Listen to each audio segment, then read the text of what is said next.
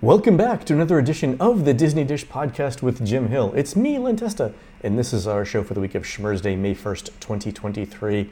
On the show today, listener questions. Then in our main segment, Jim reminds us of all the times Disney show elements have gone up in flames. And, oh yeah, the news. Let's get started by bringing in the man who's begging the Ziploc company to contact literally anyone in the cereal industry, please. It's Mr. Jim Hill. Jim, how's it going? God, you have hit upon one of my pet peeves. Why is it that these things are sealed so ridiculously tight? Making all sorts of unfortunate noises in my kitchen as I'm trying to open my box of Honey Nut Cheerios. And it's like, oh, yeah. And the thing is, too, like, have you ever been in a relationship with someone who has a completely different cereal storage philosophy than you? Like, for me, when I open up a bag of cereal, I will roll it back down and then sometimes put a clip on it.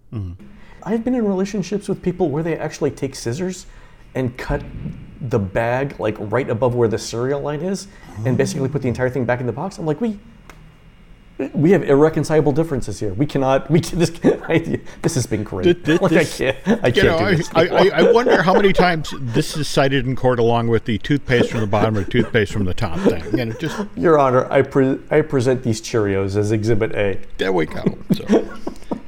All right, Jim, let's do a quick shout out to subscribers over at disneydish.bandcamp.com. Thanks to new subscribers M and Fury17, Foolish Mortal, Candy Butzow, and El Theo, and longtime subscribers Grace Van Kirk, Dimitri Ravenos, hey Dimitri, Keith Peters, and The Real Teggy.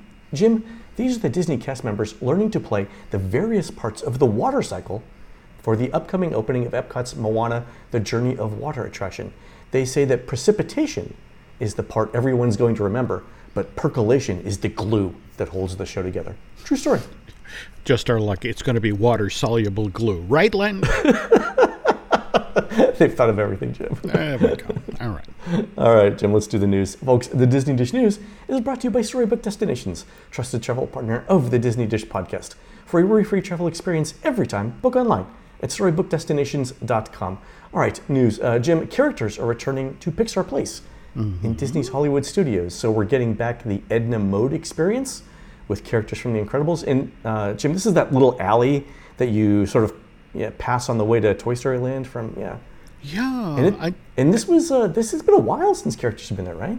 Yeah, and in fact, a long time ago, Disney spent an awful lot of money to go into the space and, in fact, changed out, for example, they put in brand new brick along this whole space that was supposed to mimic the brick that was used the Pixar campus in Emeryville. I mean, they put a lot of time, a lot of money. I mean, do you remember, for example, way back when this had the Luxo Junior lamp as a, I want to say that was one of the first electronic figures that had been done as an animatronic. Right, and it because we saw an example of this when we walked through DCA with James Scholl. We did last month. But Disney in Disney World, Disney put a lot of attention to detail into this particular alley. Yeah, there's a number of folks, for example, who would point out that bridge element at the very end of the street was deliberately done in the style of Monsters, Inc. Because back in the day, remember, there was the Monster Scream coaster that was supposed to go into one of the sound stages. So I'm happy to see them using the space again. For far too long, it's been kind of a ghost town, but it's nice that, in fact, as I understand it, it's the incredible characters and Sully from Monsters, Inc. that'll be down this away. So. Yeah, and it's good. I mean, for a couple of reasons. One is character greetings are popular with almost every demographic. Teens kind of think they're too cool for it, but literally every other age group rates character greetings high. And then two, in a relatively small park like the studios, every inch of space is important. And to have something like this, this alley not be used, I think is sort of a missed opportunity. So yeah, it's good to have characters come back. I agree. Also, Jim, there's a rumor that D23 might be going away.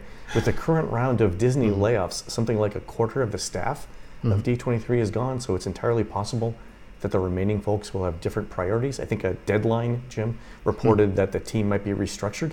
So, Jim, let me ask you this question. In the days of the 24-hour news cycle, what purpose does Disney think D23 serves? This was Disney's affinity organization. The whole notion was, on the other side of what happened with the Save Disney movement. The notion was, let's reach out to the fan base and be more involved with these folks. We don't want another situation where they turn on us. So the woman that championed this, the head of communications, Zena Muka, she actually went out the door with Bob Iger when he first left the company. And the fact that the woman who stood behind this and was the real power behind the throne with D23 has been out of the company for 2 years, and that doesn't bode well. This is an organization that doesn't have a champion, and then the very thing that was supposed to save D23. Did you ever hear the Disney Prime project? Was this the Amazon Prime thing? Yeah. The whole idea was it was going to be the Amazon Prime price point, $139 a year, but it was going to get you D23. It was going to get you Disney Plus. We're going to fold in the Disney Visa card. Yeah, Visa card. But that was a Bob Chapek idea, right? Yeah, and that fell by the wayside. So right now, D23 is kind of without someone protecting it, and to be honest, its mission has kind of gotten scrambled. Yeah, so it doesn't have a clearly defined mission, doesn't have a clearly defined champion. Yeah. At least a quarter of its staff is gone. Yeah. I think if it does remain, somebody has to figure out what purpose it serves Disney. That's it, exactly. And whether it's worth all the effort that they have to go to bringing in stars and... It's just hard to get your arms around Disney these days. I mean, when you think about just the core Disney things between Star Wars and Marvel and Pixar and things like the Muppets and that sort of thing. Yeah. Let alone ESPN, ABC, and now 20th Century. I mean, there's a D23 coming up later this year, right? Is it September? Yeah, and it might be a good time to buy a ticket for it. All right. Also, Jim, other news, Disney's running a 30% discount at the Galactic Star Cruiser for annual pass holders for dates in May, June, and July. Jim, this seems to be the sort of the cost or the price point that Disney's landed on for now for the Star Cruiser, like 30% off, or roughly $3,400 for two people for 2 nights. So about $1,700 per person. Where do you think it goes from here, though? This is kind of one of those watch this space situations. We've heard the story about the reduction in the number of cruises that are being offered, and this annual pass holder thing is, I don't know if you saw that this same deal has been offered to Disney Visa holders. Yeah, so there's a number of folks I've spoken with who are associated with this project who are quietly mumbling that I'm getting Disney Institute vibes.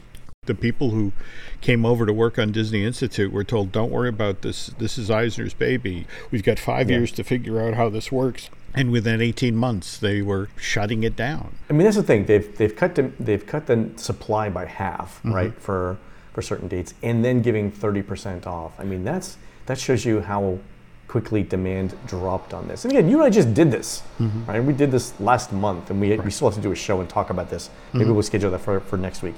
But for what it is, it's still very good. I think it's just a matter of, number one, communication. Like you and I have talked to people, Disney cast members, like when we were talking about the discount that Disney cast members got on it, and when we were talking to cast members themselves, some of them would say things like, yeah, but I don't even know what it really is. Like if a cast member who works in Florida doesn't know what the Star Cruiser is, that tells me you've got a communication problem. That used to be when you go into a park and you'd engage with a cast member, and they'd be the ones that, you have to check out this attraction. You have to check out this. They were the evangelists, but you can't be an evangelist when you're making minimum wage and it's a $5,000 experience, right? Actually, I think you're really onto something there. If it might be worth it, just if you think about how they've reduced the cruise schedule, if they would have set aside just one cruise per week and pick significant cast members that have high interaction guest points, whether it's the folks at the front desk or people who are concierges and that sort of thing, and put them in the Halcyon to then go back and evangelize to people. I mean, people who are at Disney World who haven't booked a trip on the Galactic Star Cruiser, it's not an impulse buy, but it might be something they'd circle around to on their next vacation. So, yeah, you might be onto something here. Like if you could mix in some cast members on regular cruises, number one, it allows you to get that critical mass that you kind of need for some of the big show scenes in the Star Cruiser. Number two, you're educating your biggest advocates on what the experience actually is. So yeah, that could be a win-win. All right, let's keep an eye on that. I don't know if you saw coming out of the Star Wars celebration in London earlier this month, but they did announce that there is a new Rey-based Star Wars film coming, and the storyline of the Halcyon keys very much off of Kylo Ren and Rey. So it's interesting that they're creating a vehicle to put that character front of mind again. You know, of those two characters, I like Rey a lot, and I think of Kylo Ren as like emo Anakin. It's just not my favorite character. Wow. Yeah. Yeah, that's what they put on the whiteboard when they were writing the movie. Emo Anakin. Emo Anakin, okay. All right, Jim, last bit of news. The silhouette of Mickey Mouse will appear on Epcot's Spaceship Earth as part of the Disney 100 celebration at Walt Disney World. So, Jim, I got to say, the redo of Spaceship Earth is the 50th anniversary gift that keeps on giving. Our buddy BioReconstruct has been sharing the images from backstage at Epcot, and they are moving at speed to dismantle those barges for Harmonious, where, and again, remember the story about the lighting system for Epcot Spaceship Earth. I mean, that was done on a tiny investment. It has proved, as you mentioned, to be the huge success coming out of this event. So maybe sometimes it just happens. And Jim, I think that's the extent of news that happened in Disney World this week. Is that it? Say again? Okay. All right. There was one other piece of news, and that's that Disney sued Ron DeSantis and the Central Florida Tourism Oversight Board. So, Jim, before we get started on the details of the lawsuit, every show should begin with a round of self-congratulations. With the filing of this lawsuit, we have several things to congratulate ourselves about. Jim, on the May 2nd, 2022 show that dug into the history of the Reedy Creek Improvement District, you threw out the name of lawyer Daniel Petrocelli, who, among other things, had successfully defended the AT&T and Time Warner merger against the U.S. Department of Justice. And Jim, I note that Mr. Petrocelli was one of the 4 litigators who filed Disney's lawsuit on Wednesday. So, interesting call there, Jim. Good job. I tried. The other 3 litigators, John Hacker, who chairs the Supreme Court and appellate litigation practice at the law firm O'Melveny, Alan Schoenfield, who specializes in contract law and commercial disputes. He also clerked for someone named Sonia Sotomayor, whoever that is. Rings a big bell. Yeah, I don't follow stuff like that. And then Adam Losey, who specializes in electronic discovery, who's clerked at both the district and circuit court levels. Jim, I'm going to go out on a limb here and say that the discovery process is where a lot of the fun is going to happen in this suit. Oh, yes. We'll talk about that more in a minute. Also on that very show, May 2nd, 2022, I said that in the immediate aftermath of the Florida legislature passing a bill to dissolve the Reedy Creek District, that there was absolutely no way the district would be dissolved because of the bonds, and it wouldn't even be close. 8 months later, the legislature realized they couldn't dissolve the district because of the bonds and had to change tactics. In June of 2022, we threw out the possibility that the legislature was landing on the idea of just replacing the Board of Supervisors of Reedy Creek, and 10 months later, that's what happened. In January of this year, I got word that attending the Reedy Creek board meetings might be a good idea, and I went to the January 28th board meeting. And Jim, you and I talked about this. This was the one where Disney reconfirmed their ability to build 1 more theme park, 2 more water parks, and more than 10,000 additional hotel rooms. And Jim, you and I wondered why, in the year of our Lord 2023, on some random Wednesday in January, Disney felt the need to do that then. And to be fair, I didn't put 2 and 2 together on that, but that's on me, because on our March 5th, 2023 episode, we mentioned that Disney was quietly reaching out to the governor's staff to see if they could work things out without further mess. And Jim, you and I interpreted this as a message like, don't say I didn't warn you, and this is all speculation because I definitely did not know anything about a meeting that may or may not have happened in a really nice Italian restaurant in Tallahassee. I think the response Disney got back was, no chance, losers. And soon after that, we heard about the new developer agreement. And then last week, Jim, we dove into U.S. contract law and specifically called out U.S. Trust versus New Jersey as the precedent that created a 3-part test for how states can nullify contracts to which they're a party. And we pointed out that the legislature's proposed bill, SB 1604, addressed exactly 0 of those 3 parts. And what do we find, Jim? On page 63, line 163 of Disney's lawsuit, that's right, U.S. Trust versus New Jersey, and the 3-part test. And listeners, let me say this. Nobody from Disney or even Disney adjacent people is telling us any of this because they would never do that. But among the tens of thousands of people who listen to this show every week are some very good lawyers from some very well-known companies, many of whom have either worked with or against Disney's legal team over the years. And sometimes these lawyers helpfully weigh in on these topics. So what we kind of do is circulate ideas among them like, okay, is this a plausible argument? How would you counter that argument? And how would you counter that counter? And then sometimes, Jim, weird things happen. Like on a random Saturday, your Uber Eats driver meets you at the door, and when you thank them for the milkshake, they take a drag on their cigarette and say, you ever wonder which of the judges in the 11th Circuit are persuaded by originalist arguments in First Amendment cases? It happens, right? Or you're out for a walk. You meet someone with a cute dog, and when you ask what the dog's name is, they say, well, his full name is Ex Parte Young, but everybody calls him Freddie Barcury. There are hints, Jim, that's all I'm saying. Okay. Actually, Freddie Barcury is really the name of a dog that I know, and that's kind of cool. All right, so Disney's lawsuit is in the Northern District of Florida. I expected the Middle District, but I'm told that when you sue the state, you have to do it in the district in which the state capital resides, and that's the Northern District. So I was actually, you and I talked about this earlier this week before it was filed, and I thought Middle District, Northern District. Anyway, Disney sued the governor and then individually each member of the Central Florida Tourism Oversight Board, and that's important for reasons we're going to talk about in a minute. Disney's asking for an injunction to maintain the development agreement and to undo the creation of the Central Florida Tourism Oversight Board. It lists 5 causes of action in the suit, the legal arguments for Disney's case. The first one is contracts clause violation. So Disney leads with this, and everyone I spoke to said this is their strongest argument. And as we said in the last show, the U.S. Trust case forms the core of Disney's complaint here. Disney addresses the state's argument that Disney didn't serve notice correctly as pretextual, and here pretextual means the state doesn't have a strong argument, so it's looking for anything it can use. Okay.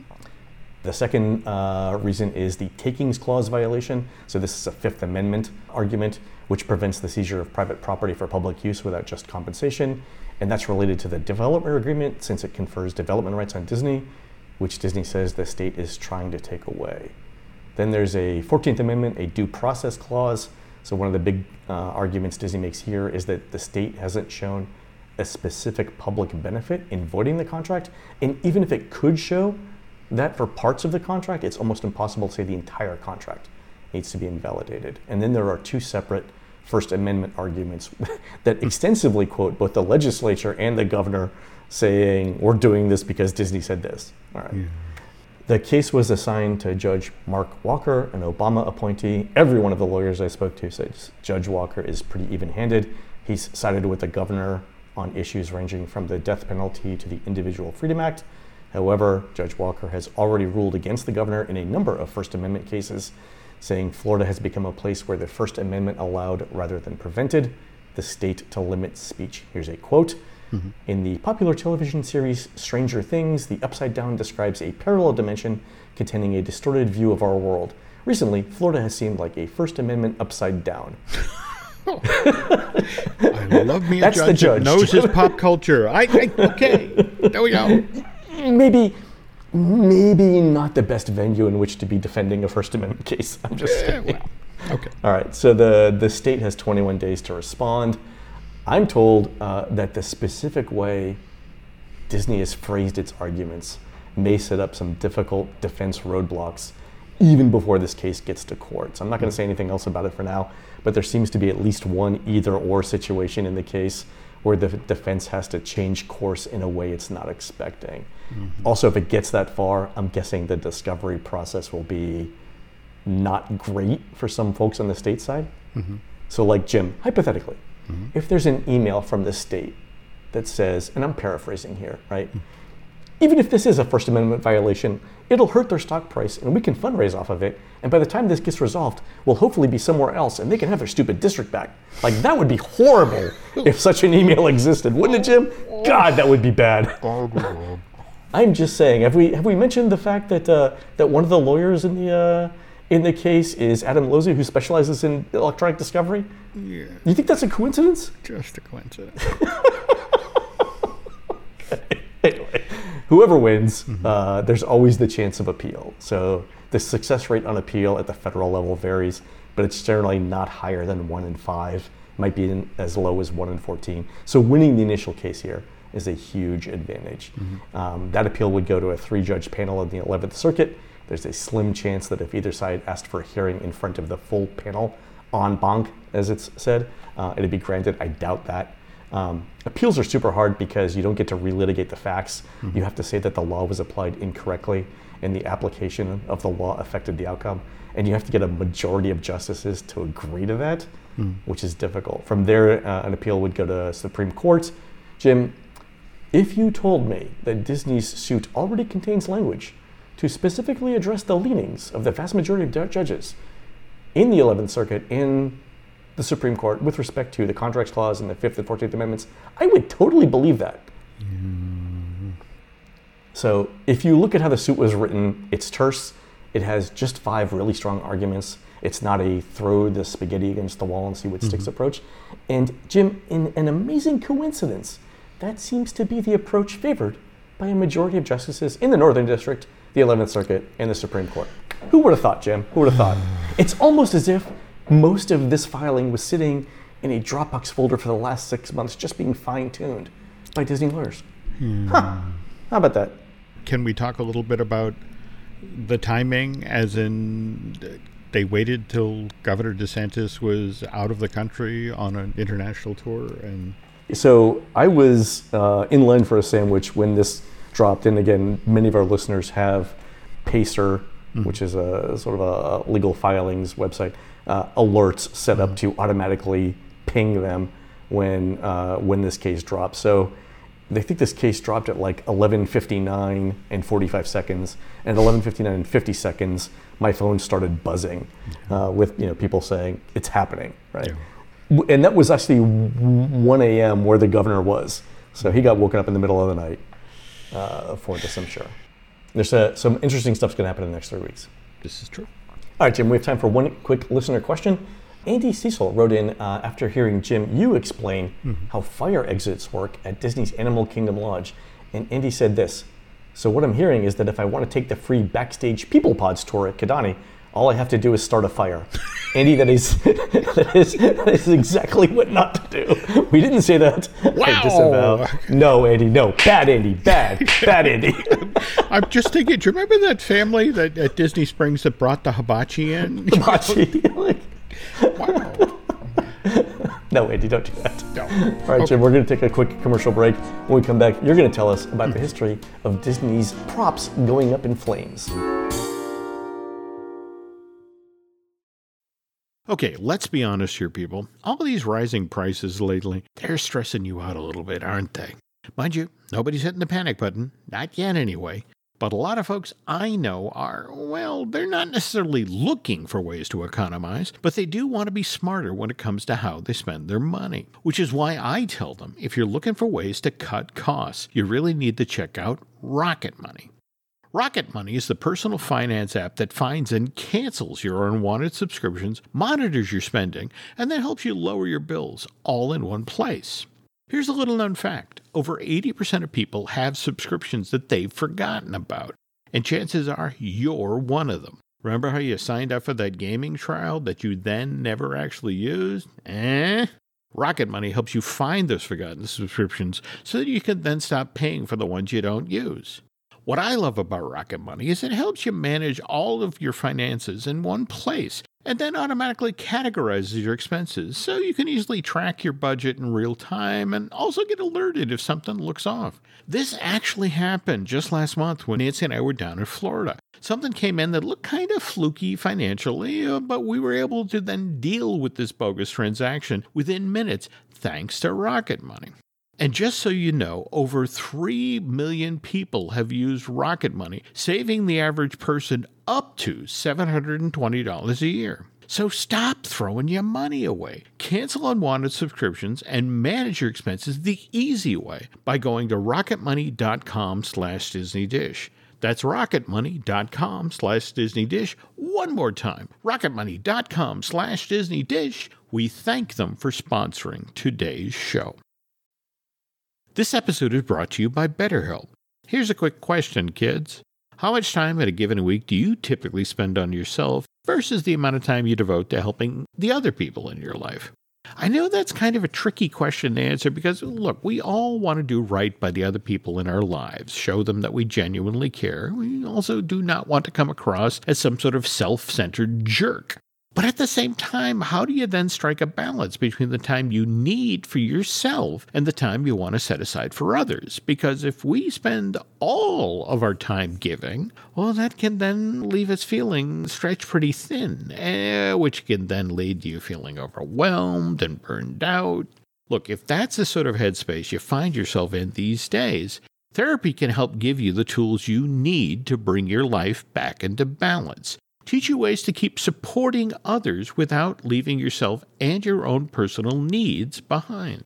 Look, I previously talked on this podcast about the dark, dark place I found myself in following my divorce. And therapy, well, that's what gave me the coping skills I needed to get to the other side of all that, become a far happier, more productive person. And if that's something you're thinking about maybe doing, seeing if you can become a better version of yourself by starting therapy, well, why not give BetterHelp a try? BetterHelp is entirely online and it's designed to be convenient, flexible, and suited to your schedule. Just fill out a brief questionnaire to get matched with a licensed therapist, and you can switch therapists at any time for no additional charge. So find more balance with BetterHelp. Visit BetterHelp.com/DisneyDish today to get 10% off your first month. That's BetterHelp, HELP.com/DisneyDish. We thank them for sponsoring today's show.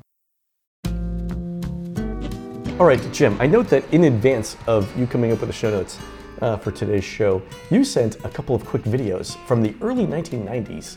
One of them is concept art for the pitch for Fantasmic, which was called what before it was Fantasmic? It was the Imagination River Spectacular. The story that's always been told to me is very late in the game, Michael Eisner was told, we can't actually copyright the name Imagination. So it's like, find a different name. Something we can put on a t-shirt. These are pastel drawings on black paper to show what this nighttime show would look like. And the one I'm referencing here has the full-size Ursula figure out on the river and also a fully realized dragon, the dragon from the Sleeping Beauty, realized there on Tom Sawyer Island. Wow. And then there's a second video that is it's an animation test of the different scenes, right? Yeah, and you folks, you can find this if you go on YouTube and type in Fantasmic Dragon Animation Test. I want to say Kevin Kidney was kind enough, he actually, the Disney designer, worked on this. In fact, it's dated September 1st, 1991, a full 8 months before the show debuted at Disneyland. And it shows that at this point, they were going with a fully sculpted dragon, not what wound up in the show, which was basically a dragon head and a mechanical dragon head at the end of a boom lift that then was hidden by they draped inflammable pieces of fabric off of the thing to sort of hide the fact that there's no dragon back here, there's just a head. Did you do air quotes around the word inflammable when you said it? That's kind of a crucial part of today's story, but yes. All right. Okay. All right, so speaking of today's story, we've all by now seen videos from last Saturday where the 10:30 performance of Fantasmic was drawing to a close. Jim, what happened next? It's right after, Mickey says, "This is my dream," and he's pulled the sword out, and this is where the dragon on stage starts screaming in agony, and in a very unfortunate bit of timing, this is when flames start to shoot out of the head of this 45-foot tall dragon. And I don't know if you've seen the right video, Len, but there's this one video where there's a child said, "Is that supposed to be happening?" There's this split second where the flames start spreading and everyone's like, okay, I can't remember, is that part of the show? Yeah. And it's no more than like a second and a half, and then it's like, Yeah. Okay. This isn't the first time an animated prop catching on fire has traumatized children at a Disney theme park. Do you remember the Herbie that used to be on Residential Street at Disney Hollywood Studio? I do, but I don't remember anything about flames around it. Let me set the scene here. Okay, you're traveling along Residential Street. You just rolled by the Golden Girls, and of course, Disney has built right next to the Golden Girls house, Vern's house. And Vern is that unseen person who's all in all of those Jim Varney Ernest commercials. But parked at the end of Vern's driveway is a Herbie, but it's an animated piece of show equipment land. So as the tram arrives, it does a wheelie, its tires squeal, its hood opens up and like a mouth, and the doors flap like ears, the horn honks, the lights flash, the windshield wipers go back and forth, and if you're on the right side of the tram, you're even getting sprayed by the Herbie's windshield wiper fluid, which is water, by the way, but it works fine for years. Until one day, there's this, I want to say it's called Roscoe. When the tires squealed, smoke shot out, but this was produced by this Roscoe machine that was on the other side of the car. And near as they can figure, that equipment for some reason caught fire. And then Herbie became fully engulfed in flames. Okay, so this was the actuators that were doing all of these movements on Herbie. That's it, and they were very well built actuators, Len, because this fully engulfed car, as each tram came by, continued to do everything that it was supposed to. Only now, the people who were in the tram see, Herbie fully engulfed in flames, but his hood is popping open, his doors are flapping, his honking as if he's in agony, like, oh God, help me! The first group that saw this was probably like, this is the most amazing effect. I don't know how they keep doing it. At least 5 trams, possibly many as 10 trams, rolled by this thing before Reedy Creek got there and took care of it. I mean, these are college program kids who are directing the tram. I mean, many of them do not have the history through the animation tour to say, is this supposed to happen or not? Yeah. So, I don't know. It just, a residential street got torn down in 2003 to make room for Florida's Lights Motor Action, and then, the whole backlot tour in severely truncated form finally went away in September of 2014. But it's worth noting here again, remember, Reedy Creek got there, put out the fire, and Disney's very dedicated to safety, which brings us to our next fire in a park story. And do you remember this one about Seven Dwarfs Mine Train? This would have been in 2014?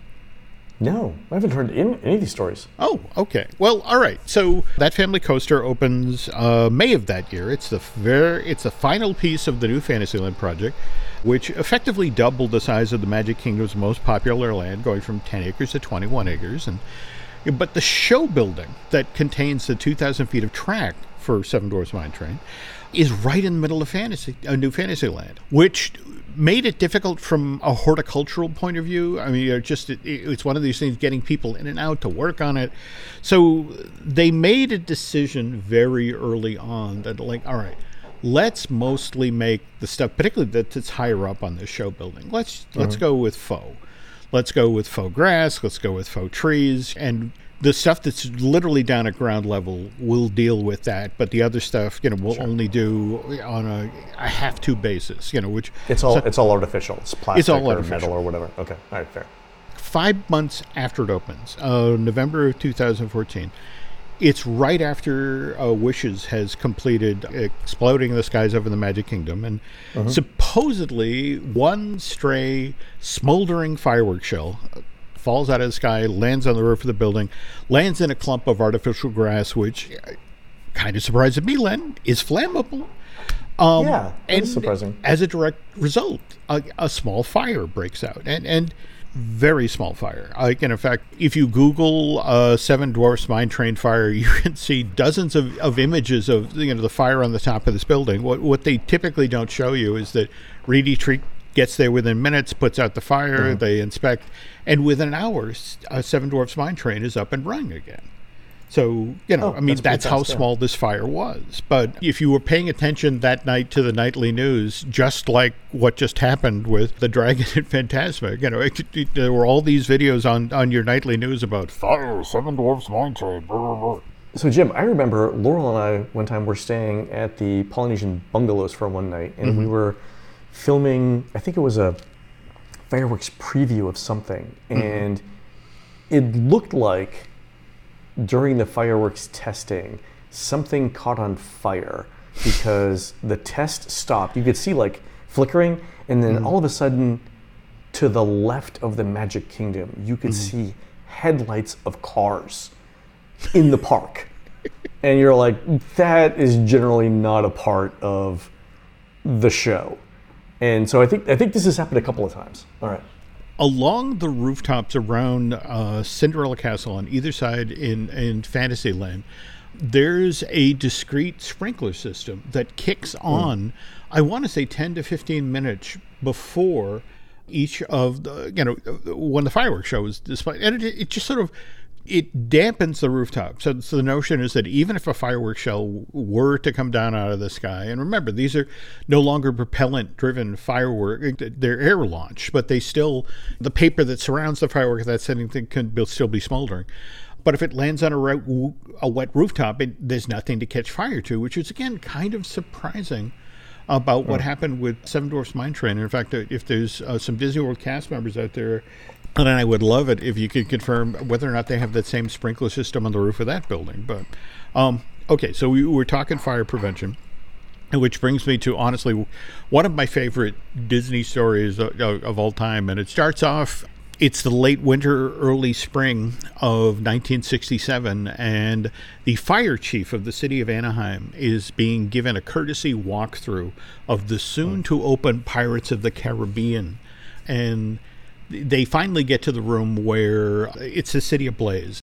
But here's the thing. The Anaheim fire chief walks into this room, looks at what's going on, and says, look, you guys need a kill switch in here that automatically shuts down every one of these fire effects, because, God forbid that a fire ever breaks out in this room. I don't want my guys in here putting out fake fire. Valid point. Oh, okay. So now we jump ahead just 3 months.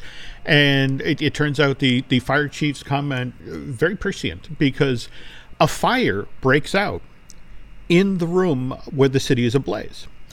In an investigation later, what was determined that there had to be somebody in one of the bateaux that are floating through the show scene who then flicked a lit cigarette. And in fact, I can tell you the exact figure he threw it at. If you've been through that room in the ride, there's a pirate animatronic figure who's sort of dangling off of a light post. He's got a bottle in one hand. He's one of the guys who's singing Yo-Ho. But lit cigarette goes into this guy's costume, which catches fire. Pirates of the Caribbean has only been open for 3 months at this point. And so everybody who's riding on this thing has never seen it before. And so they get into the room that's on fire, and their boat floats past a guy, an animatronic figure who's really on fire. And they never, not a one of them, when they get back to the load-unload station, says something to the effect of, there's a fire, actual fire going on. They just... Again, how do you know? Yeah, and it's like, wow, that was a really good fire effect. Very realistic. They didn't find out about this till that night, where after the attraction had closed, there was the one manager for the attraction who floated through in a boat and was noting, okay, we need to let maintenance know about that light being out and get, the cleanup crew in here because somebody threw a box of popcorn over there and that figure is melted and burned. Only then did they, I guess we got to fix that. But Disney really dodged a bullet that day. I mean, think about it. If that one figure had managed to set another piece of the show set or that sort of thing on fire. Oh, yeah, if it would have spread, that could have been really bad. Yeah, but that's also bringing us back to this past Saturday night, that the way the Murphy... and we'll get to why his name is Murphy in a moment. The dragon figure works at that moment in the scene is there's this petroleum derivative. It's called isopar. And that's what shot out of Murphy's mouth at high pressure. But if the wind had been blowing in a different direction, when the figure caught fire and that fuel began to leak, if it had begun to splatter back onto the cider mill just behind the stage there on Thomas Sowell's Island for Fantasmic. I mean, that's where the stage managers and the technicians and all that run the show were located. I mean, that would have been bad, yeah. Could have been really, really, really bad.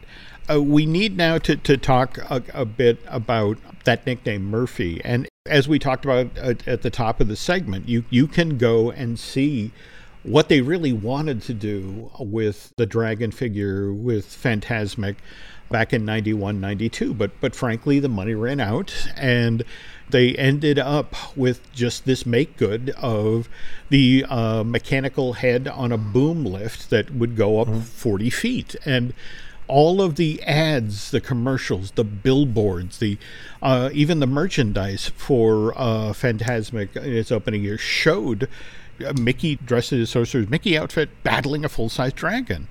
And that kind of dangled over the show for years. The effect of, you tell us we're getting this, but we get this mechanical head and a boom lift that's hidden behind sheets of fabric. So it took them 17 years.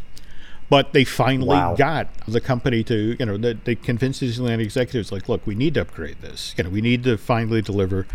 And so they turned to the geniuses at Garner Holt, and they're going to supersize the dragon. He's going from 40 feet tall to 45 feet tall. He has to fit in a pit that's on the island. And when he comes on stage, Murphy has 35 seconds to get from the bottom of the pit to fully formed, when he's revealed on stage. Okay, more than a foot a second, yeah. This involves two pieces, a 23-foot tall body and then a 22-foot tall head and neck section that have to quickly come together to form the fully formed dragon. Never mind the fact that this rig all by itself weighs 18,000 pounds. It's 32 feet wide, and because it's as animated as it is, it takes 4 computers that are then powering 60 different microprocessors, which control everything from the flame effect we just explained to the changing the color of his LED eyes. And Disney pulled out the original boom lift driven version of Murphy in March of 2009, and they spent all this money announcing the Summer Fantasmic promotion that would begin in June and would feature this brand new dragon. That didn't happen. The Los Angeles Times on June 12th actually ran a headline that Disney's Dragon debut delayed, and I think they could have snuck a few more D's in there, Len. Yeah, I think the headline writers live for things like that. There we go. But this is why Murphy wound up the name that he got, as in Murphy's Law, is that everything that could go wrong did go wrong. In fact, they weren't actually installing this hugely complex figure till August on Thomas's Island. It made its debut in early September of that same year. Mind you, all was forgiven, because when people finally saw it, it's like, whoa, that's worth the wait. Still problematic, though. August of the following year, 2010, there was a moment in the show where 35 seconds to come up out of that pit, and 20-foot long head and neck section with the 23-foot tall body. When the light comes up, the dragon has pitched forward to the point that Murphy's nose is now resting on the stage on Tom Sawyer's Island, and they have to hit an E-stop on the show. Hard to say now what actually happened. Disneyland executives insist that the neck mechanics broke. On the other hand, folks I've spoken with at Garner Holt have flat out told me it was operator error, that somebody hit the start show button before the neck and body had fully engaged, and it just tipped forward. Anyway, long story short, it takes till November that year for Murphy to get back into working condition. Oh, but by the way, it's worth noting that Disney does have a contingency plan for those moments that Murphy gets stage fright, can't appear in the show. There's actually a version of this nighttime show where that show moment where Mickey battles with, Maleficent, that's all done with animation. They just fire up the water screen and, carry on. Nice. There are those that say that if Disneyland had just stuck with its original version of Fantasmic, the mechanical head on the end of a boom lift, by the way, very same version that you can see today in Walt Disney World's version of Fantasmic, which has been running since October of 1998, and by the way, will be celebrating its 25th anniversary this fall. That would not have happened, but this is not true. In fact, Kevin Kidney, the designer who worked on the show and has done a lot of stuff that you love at the Disney parks over the past 20 plus years, but he tells the story about it's a week before Disneyland's version of Fantasmic opens. And again, that would have been back on May 13th, 1992. So they get to the moment where he heads on the boom lift and, it's time to hit the fire effect. And they hit the fire effect and the head actually flies off to the boom lift and clatters to the floor. Just blown up. Jim, there's a 2-second period where the head is in the air and everyone's like, oh, wow. I wonder if it makes like a metallic boing. Well, there we go. And it's now, mind you, because we now live in the age of if you don't have pictures, it didn't happen. This is a story that you will only hear from veteran Disneyland Entertainment staffers. But yeah, those that were there that night were like, oh. But it's like, maybe we need to put a couple more bolts on that thing. So that's fantastic. And as Len just mentioned, from standing there watching smoke rise up from the Magic Kingdom, during that fireworks test, this happens more times than Disney would like to admit. But again, they have this lovely outfit called the Reedy Creek that can zoom right over and deal with this stuff. So. Yeah, my philosophy with entertainment is if something isn't catching on fire regularly, you're not trying hard enough. So. All right, folks, that's going to do it for the show today. You can help support our show and Jim Hill Media by subscribing over at disneydish.bandcamp.com, where you'll find exclusive shows never before heard on iTunes. On next week's show, Jim talks about how Disney's Star of the Day program led to special events like Star Wars Weekend and Super Soap Weekend. You can find more of Jim at jimhillmedia.com and more of me, Len, at touringplans.com. We're produced fabulously by Aaron Adams, who will be performing the Billy Ray Cyrus classic Achy Breaky Heart during the 30th annual Line Dance Celebration, starting at 8 p.m. on Saturday, May 13th, 2023, at the Concord Mall in beautiful downtown Wilmington, Delaware. Happy birthday, B-Love. While Aaron's doing that, please go onto iTunes and rate our show and tell us what you'd like to hear next. For Jim, this is Len. We will see you on the next show.